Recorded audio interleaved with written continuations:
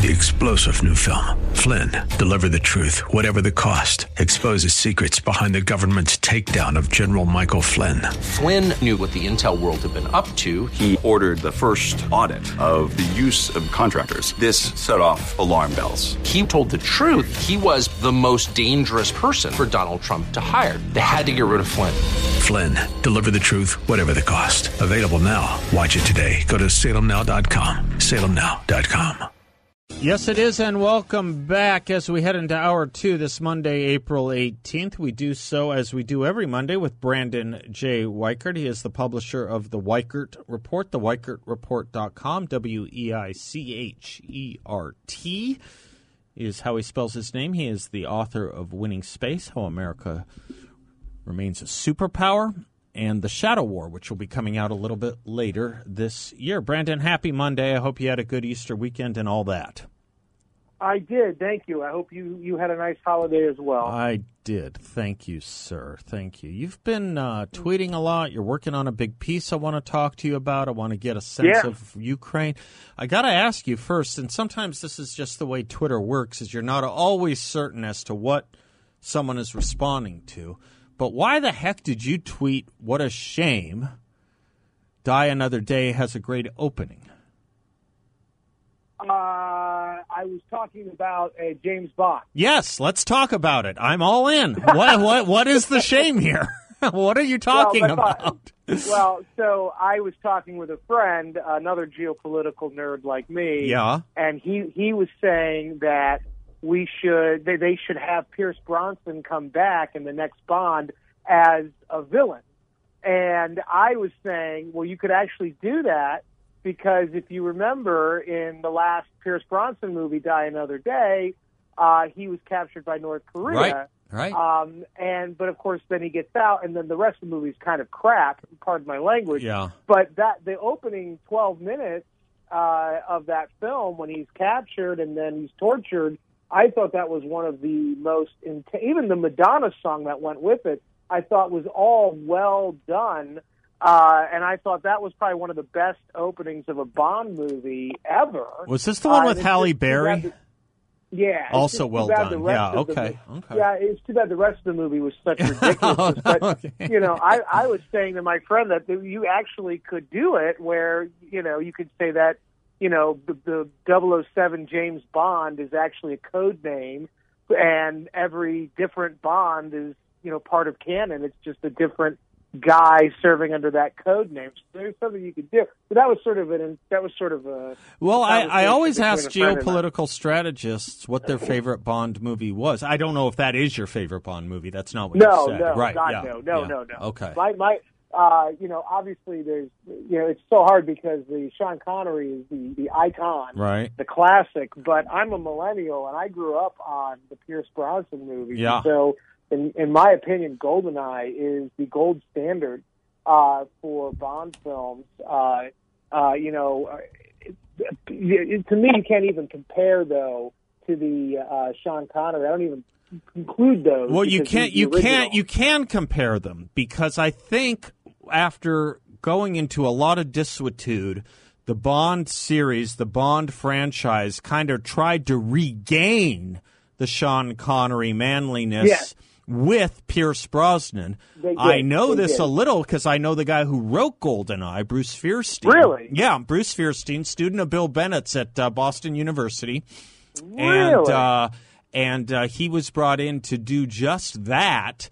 And, of course, I think he did a great job. Yeah, he did another one. I don't remember the other one he did with Pierce Brosnan as well. Was it Tomorrow Never Dies? It might have been. I just wouldn't know. You could say anything with Pierce. If the audience follows me occasionally, I will tweet out pictures of Elliot Carver, who was the mad villain in Tomorrow Never Dies, where he's this media mogul who's trying to start a war between China and Britain. And it sounds an awful lot like the handful of corporations who rule our mainstream media. I always say there's an element of truth in that movie, to modern times. Sort of a, I think they were trying to make him look like Maxwell or Rupert Murdoch, but yes, I think they were. Someone said, "You want to lay money? The next Bond will have an evil person, and it'll be an awfully lot like someone with a South African accent who builds battery cars." Well, and the sad thing is, though, I mean, not only that, but then you also have to think, I'm just waiting for them to do a white supremacist. Yeah. As a villain, you know it's coming. Oh yeah, it's coming. That'll be the next one. That's where the culture's going. You betcha. Yeah. You betcha. Yeah, by the way, Bruce Fierstein, he wrote a book. You're probably too young to remember. I think almost everyone over 50 might remember. You may know the expression, but it was his book. It was a huge, weird bestseller. It was called "Real Men Don't Eat Quiche." So if you want to know how to make a living as a writer with a BU degree in philosophy with Bill Bennett as your thesis advisor, you can write books about quiche and an occasional James Bond movie. Not bad work. That's definitely eclectic. Yeah, exactly. Exactly. All right. So I just had to straighten that out, the Bond thing. But, okay, what do we need to know right now? I'll get to China and the other stuff soon. But what do we need to know right now vis-a-vis what is going on in Russia and Ukraine? CNN's headline, Russia's Donbas assault has begun, Ukraine says. What do we need to know about Russia's Donbas assault? Well, now this is a different phase of the conflict. The fight for Kyiv, we talked about this last week, the whole sort of central invasion, or the invasion of central Ukraine, was sort of bizarre, sort of a bridge too far for Putin, but he gave it the old Soviet try. But now he's shifted to attacking targets that are much closer to his zone of control in eastern and southern Ukraine. So now we're at a new phase of the conflict. The Ukrainians need considerably more support in terms of ammunition and weaponry. The NATO resupply has been there, although nowhere near what it should be to be able to believably prevent the Russian attack on the Donbass or anywhere else in southern and eastern Ukraine. The biggest problem facing Russia, and many actual former generals have said this, so I'm just repeating what they've said, but they're correct in this case. One of the biggest problems facing Russia has been they're not very good at maneuver warfare. They're really not. They're not massing their forces the way they need to in a strategically vital part of the country where they can then sort of lay claim to and then sort of branch out from there. They're sort of spread out along a 12 or 1,300 mile front, which is not really, militarily a sound way to go about things. So unless they can start massing over a particular target, they're going to continue to have these problems where they're not able to really achieve much other than killing a bunch of civilians, which, is terrible. But strategically, I'm not really sure what it's achieving, because if anything, it's hardening Ukrainian resolve, not weakening it, which is obviously its intended effect to weaken Ukrainian resolve, but it is not. And so we'll see where things go. But this is definitely more, I think, in the favor of Russia, because now they're fighting closer to their zone of control, and it's a different terrain.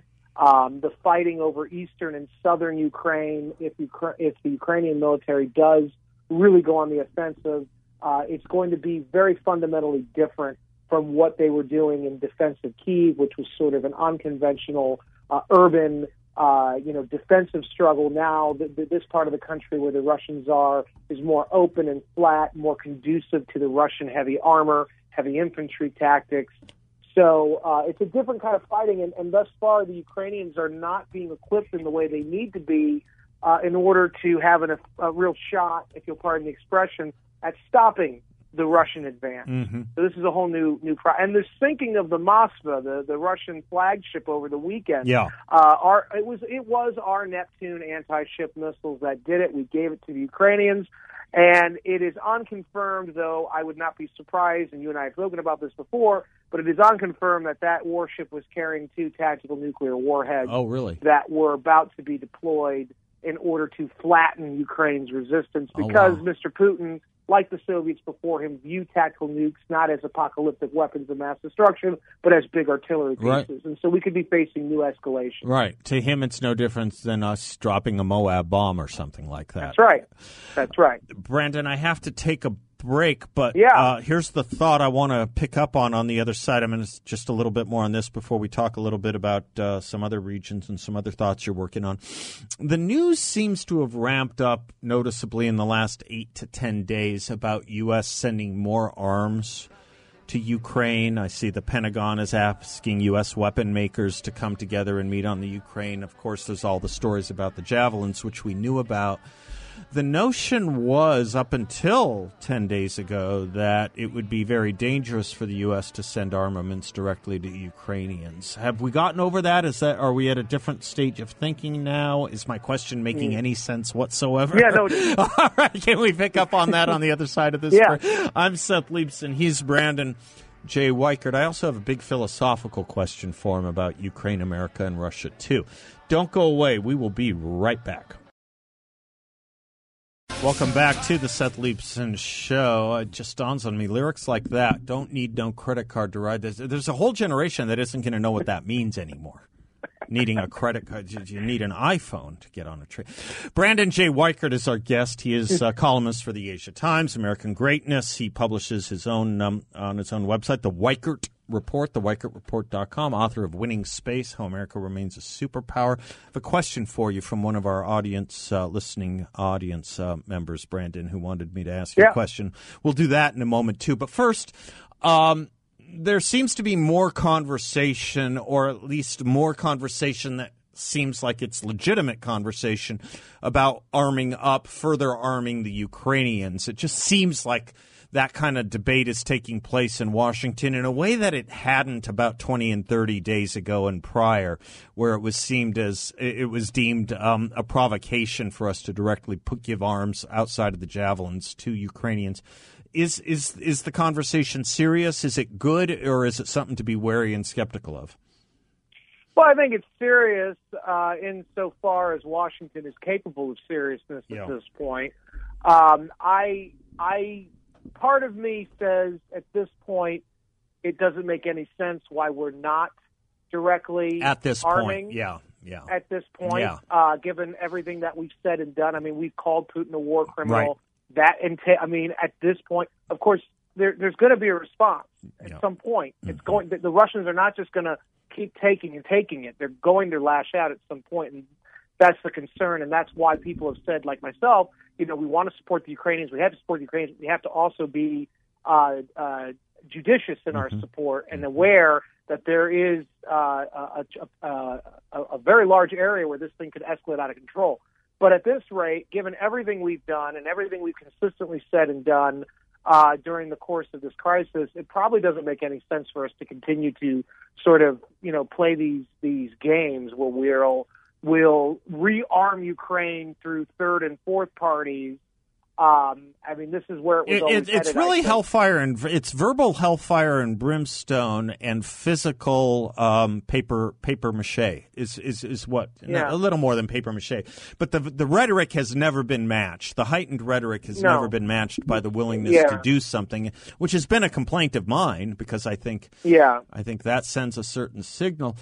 But, the issue is, from the beginning, I told you and your audience that I am definitely a hawk, but not a neocon. Right. So I've always favored restraint to some degree, but I'm not in charge. Biden supposedly is, and his team is in charge, and they've been quite hawkish, at least in their rhetoric. And so the problem is, I don't think the Russians are differentiating between harsh rhetoric and maybe not as harsh action. And so now we might need to think about, well, if we don't start giving the kind of arms and aid to Ukraine that we probably should at this point, then it's going to prolong the conflict. And furthermore, it's probably going to lead to even greater aggression because the Russians are going to think, hey, maybe we still have a shot at taking this thing. And so now we're at the point probably where we should just commit. And it's not a great position to be in. No. But if you're the Russians and you're listening to your opponents or enemies or strategic combatants calling you a war criminal, and then not do anything about it, you're looking at Syria all over again, pretty much. Right, exactly. Which is a green light, and, yeah.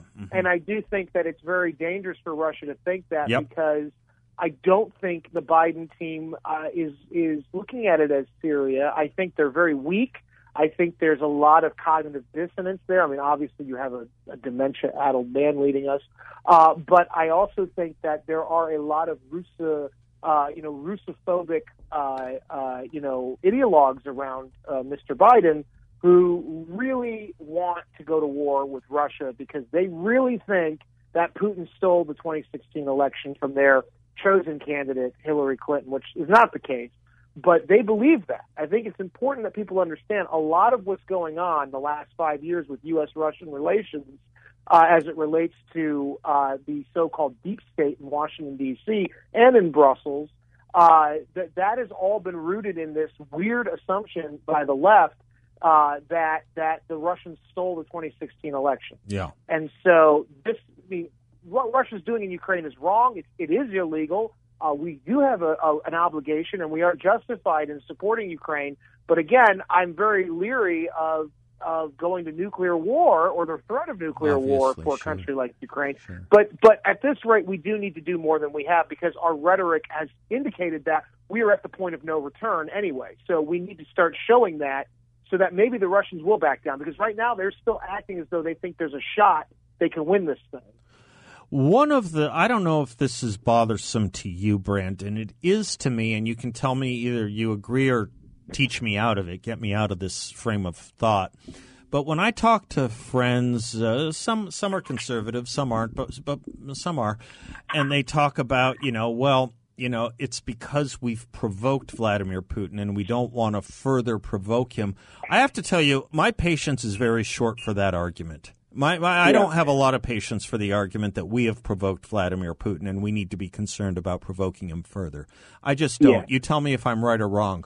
No, I think at this point, you're right. I think that the issue is, and I highly recommend my friend Peter Conradi's book, Who Lost Russia, which is probably one of the best readable histories of the last 30 years of Russian-American relations.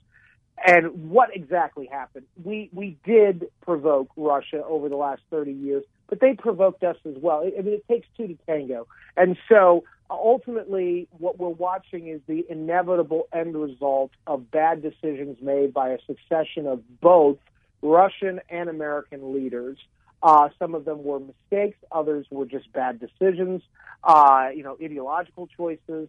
And so ultimately this is the inevitable end result. But in the context of what's going on now, no, I don't think it really matters anymore if we provoke Putin because, I mean, we just heard from one of the generals in Space Force last week saying how Russia's actively disrupting and jamming all GPS signals in Ukraine. GPS is an American satellite constellation. That in and of itself is a provocation. We have this attack on Lviv, which is in western Ukraine, where many NATO members are being housed as they're bringing in these weapons and supplies from neighboring Poland. Lviv is the closest city in Ukraine to Poland's border. Mm-hmm. And so this is an escalation. And if it's true that the Russian warship Moskva was carrying 2 tactical nuclear warheads, then, my friends, that is the ultimate provocation and escalation. And at that point, all bets are off. And we're still not, thankfully, talking about direct American servicemen and women being deployed. That's right. There's still a lot of things to be done between really the World War III that we're all afraid of and what we're doing now. Good. And so hold that thought right there. Hold that thought there because the question I wanted to float to you from one of our listeners on space may be a good segue or at least a good way to clarify that point as well. Can you hold with us a little bit further? Absolutely. I'm Seth Leibson. He's Brandon J. Weichert. We will be right back.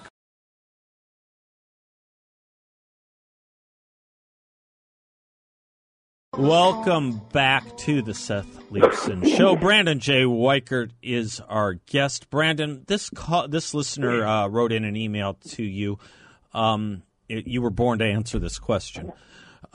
Dear Seth, Brandon has mentioned space dominance in the past. Can he comment on space dominance versus space supremacy in light of air dominance and supremacy? Is either of these achievable? Would doing something other than regulating Elon Musk into paralysis be helpful? Right. Okay, go ahead. Right. Right. So in my book, I talk about this extensively, so I'd highly recommend your reader pick up a copy of Winning Space. But a succinct version, explanation would be space superiority is the preferred nomenclature as well as the preferred policy since 2014. Basically, it is based on deterrence, which says it's an eye for an eye. So it's very reactive. It's very defensive in nature. And it says that, if China or Russia or anyone attacks our satellite constellations for any reason, we will attack their satellite constellations in kind until the fighting is stopped, until de-escalation occurs. And it basically acknowledges militarization of space has happened, although it attempts to stop the ultimate weaponization of space. In my book and in many articles over the last 5 years, I have written about how space has already been weaponized via dual-use technologies and that Russia and China both are ahead of us in that way. And therefore, I advocate for a concept that was very popular in the 90s and the early 2000s under Clinton and George W. Bush, and then was changed under Obama, the policy of space dominance, which basically is hegemonic in nature, and it is offensive or compellant as opposed to deterrent and defensive. And it basically says that we rely disproportionately on satellites and space technology more so than any other country in the world, and that is going to be the way it is for at least the next decade. And therefore, we will not just wait for a rival to target and attack our satellites. We will deploy systems, including weapon systems, into orbit that will both defend our existing constellations and hold hostage the constellations of other countries, and also will use space as a strategic domain from where we can launch attacks at the lower terrestrial domains, such as orbital bombardment and things of that nature. We will also deploy, without any permission from anyone, we will deploy space-based missile defenses as well as offensive space-based weapon systems. This is something that Ted Cruz, a senator from Texas, Republican, as you all know, has been a big proponent of over the last 5 years. He talked about this when he was running for president in 2016. He's maintained his support for it. So basically, space dominance is, as the name suggests, it's very pro-military, very weaponized, very offensive in nature, very, very controversial. Every time I talk to the military about this, most of the people in the room, because of the political correctness, end up crapping bricks. And a very small fraction of them are quietly. Someone is going to want to dominate. China and Russia are. Yeah. I mean, so we can be third in line or first in line. To be clear, Seth, even more so than the Russians, China actually uses the term space dominance frequently in their native language. Russia is a bit more opaque about it. But their actions indicate that they want space dominance as well. But we continuously tie our hand behind our back. My mentor at the Institute of World Politics, McEvan Owens, he always said that we are masters of the art of self-deterrence, where we're very good at psyching ourselves out of taking necessary military actions because we assume the enemy will do something we don't like, and so we basically talk ourselves out of even acting in the first place, and then we end up in a very, very bad position, which is where we are in space right now. Brandon, you mentioned China. Let's talk a little bit about China. You're working on a big piece with some possible internal rumblings going on there. But let me do this. It's a big topic, and we have a break, so let me give you a rest to your throat, and we'll pick it up on the other side of this break, if that's cool with you. Yeah. I'm Seth Leibson. He's Brandon Weichert. We will be right back. And as we go to break, let me put in a word for our sponsors at Balance of Nature. Their fruits and veggies are what I take every single day. 100% natural, using vine-ripened produce. Third-party tested for bacteria, pesticides, heavy metals. The fruits and veggies are gluten-free, non-GMO, contain no added vitamins or other chemicals. It's 100% natural to keep you healthy, keep you well, boost your immunity, and even help your body repair itself. With 10 servings of fruits and veggies a day, how could it not? And you only take it once a day with capsules that are easy to open if you don't like swallowing them, and sprinkle into food or drink. Take it every day. Balanceofnature.com. Make sure to use discount code BALANCE. Welcome back to the Seth Leibsohn Show. We don't deliberately play Jimmy Buffett music for you because you're in Florida. It just is we have so much Jimmy Buffett music that it just inevitably, I'm not complaining. Yeah. I'm not complaining. Who would? At all. I had a classmate in high school who grew up next to Jimmy Buffett, and he told me that every morning at 9 a.m., Jimmy was in his hammock, hitting the sauce and sleeping in the bed. Yeah. The booze in the blender that soon will render that frozen concoction that helps them hang on. I get it. Brandon J. Weichert. Talk to me about what you're noticing going on in China. One of the difficulties of an open society versus a closed society is they can learn about us by reading the newspapers. We have a harder time learning about them, but with your sources and intel they and may insights, even be able to vote in our elections. Yeah, they can even vote in our elections. Exactly right, Brandon. Exactly right. No, so what's going on now is Shanghai supposedly is going through a very bad outbreak of COVID-19, otherwise known as the Wuhan virus. And Xi Jinping, the president for life of China, has a zero COVID policy. He basically uses his military to shut down any city or any place in China, to nail people into their homes, leave them to starve to death, to flatten the curve of the COVID pandemic, because they cannot allow for one COVID infection to be present in any of these high-density areas, lest they infect the whole city and soon thereafter the whole country, partly because there is no viable vaccine in China, and also partly because they're just not very good at freedom in China. And so they will use the force of the state to basically kill and to torture their people rather than deal with the disease in any other way. And that has worked out for them for the most part for the last 2 years, except Shanghai is not like other parts of China. Shanghai is considered the New York City of China. It has long been the economic powerhouse. It accounts for, which may not sound like a lot, but it is 3.5% of China's overall gross domestic product. It's about $660 billion. Their economy is worth. China's overall economy is like, I think, $2 trillion or a couple $1 trillion. So that's a fairly sizable part of China's economy. But because of the heritage in Shanghai of being the center of economic liberalization in China since the 80s, they don't take kindly to Beijing locking them down and imposing these harsh COVID measures. And so they're revolting against Xi Jinping's rule, these COVID doctrines. And Xi, for his part, is trying to blame it on the local communist leaders in Shanghai. He's trying to keep it all local, because if he's to blame, if he's blamed by very powerful elements in Shanghai, then that could be a direct threat to his overall rule over the Chinese political system. And now he's got the added problem, because it's Shanghai, he's always been challenged by the 95-year-old former Chinese president, the man who ruled China in the 90s and early 2000s, Jiang Zemin, right, who leads what's known as the Shanghai Gang.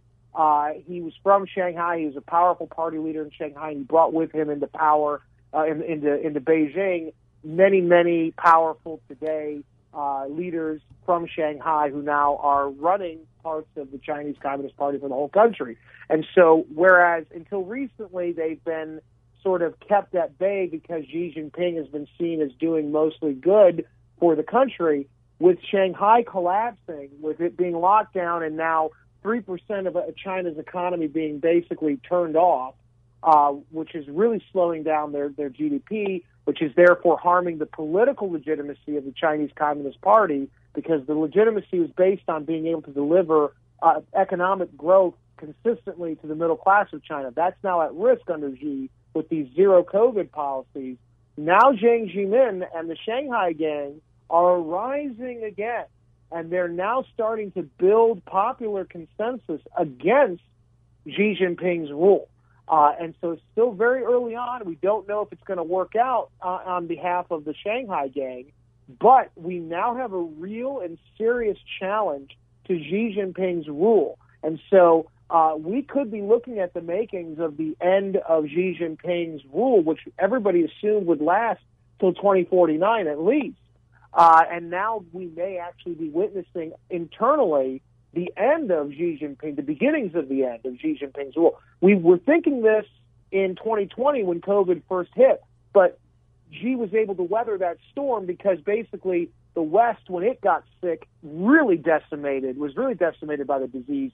So then Xi Jinping was able to tell his detractors, hey, look, we may be doing bad right now, but look at what America's going through. Look at what Europe and Italy's going through. It's nothing like what we're going through, and it's because of my zero COVID policies, which may be tough, but darn it, it's keeping us safe, and we're able to reopen before the Americans. Well, now 3 years later, that's not the case. Mm-hmm. That's not the case. And so now there may be real serious challenge from the Shanghai gang to China's leadership under Xi Jinping. And who knows where this leads? This could just lead to a shuffling of power. It might go nowhere. It's still early on. Or it could lead to a real collapse of China at a time when all of us were thinking that China was not going to collapse. It's a wild time to be alive, though. I will tell you that much.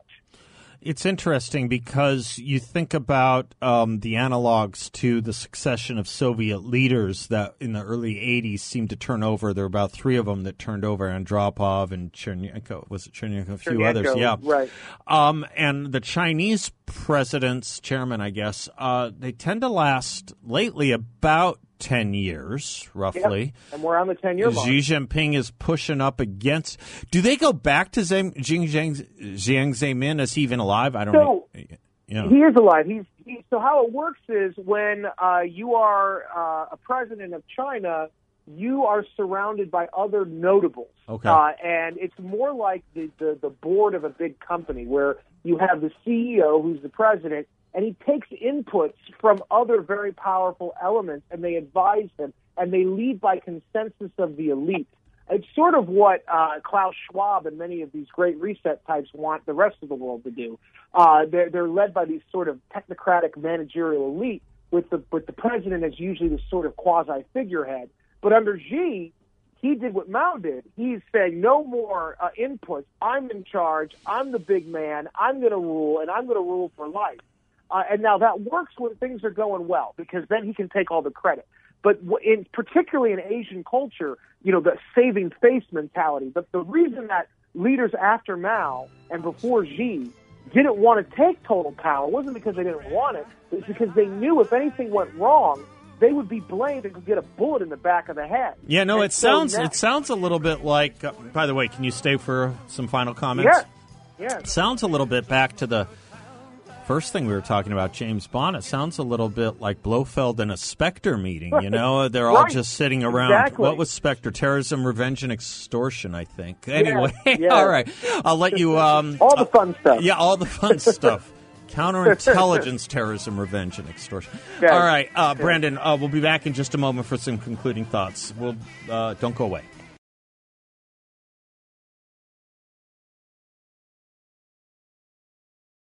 Brandon J. Weichert, author of Winning Space, How America Remains a Superpower, author of an upcoming book, The Shadow War, has been our guest. Thanks for spending the hour with us as you do every Monday, Brandon.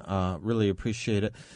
Little news story breaking here. Might be a big thing. Never know how these things are going to play out, but Erdogan of Turkey is launching an offensive in Iraq. At the same time, he seems to be condemning Israel for trying to preserve the Temple Mount. Maybe he should just pick one.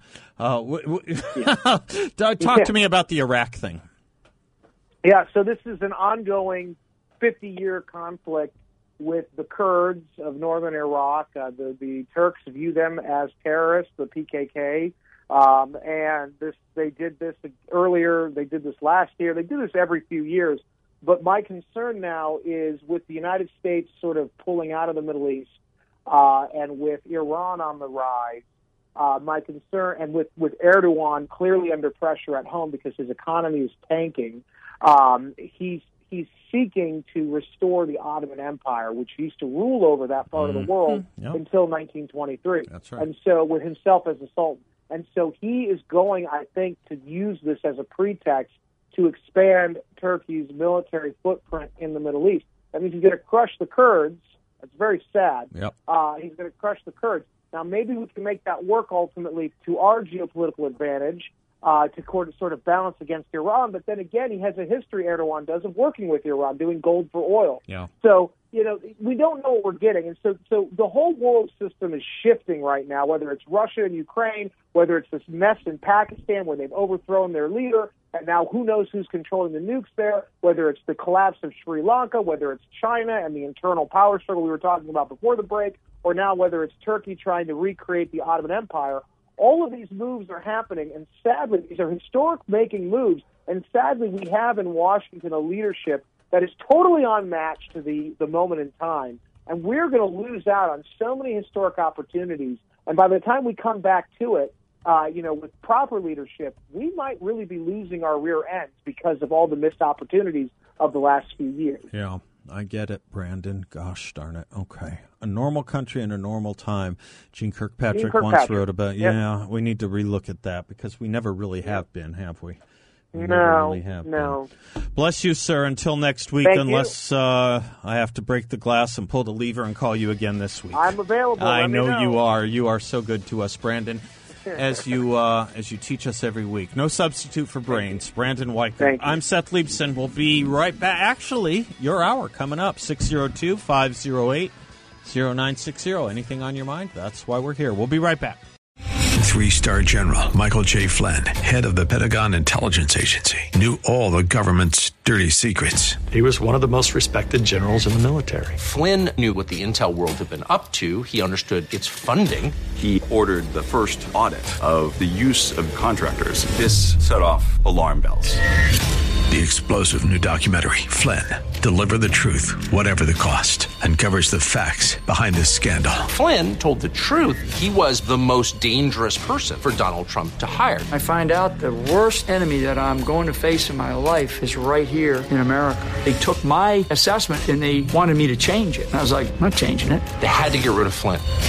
With in-depth interviews, archival footage, and never-before-seen personal records of the man behind the headlines. I just felt like I was drowning. Flynn, Deliver the Truth, Whatever the Cost. Available now. Watch it today. Go to salemnow.com. salemnow.com.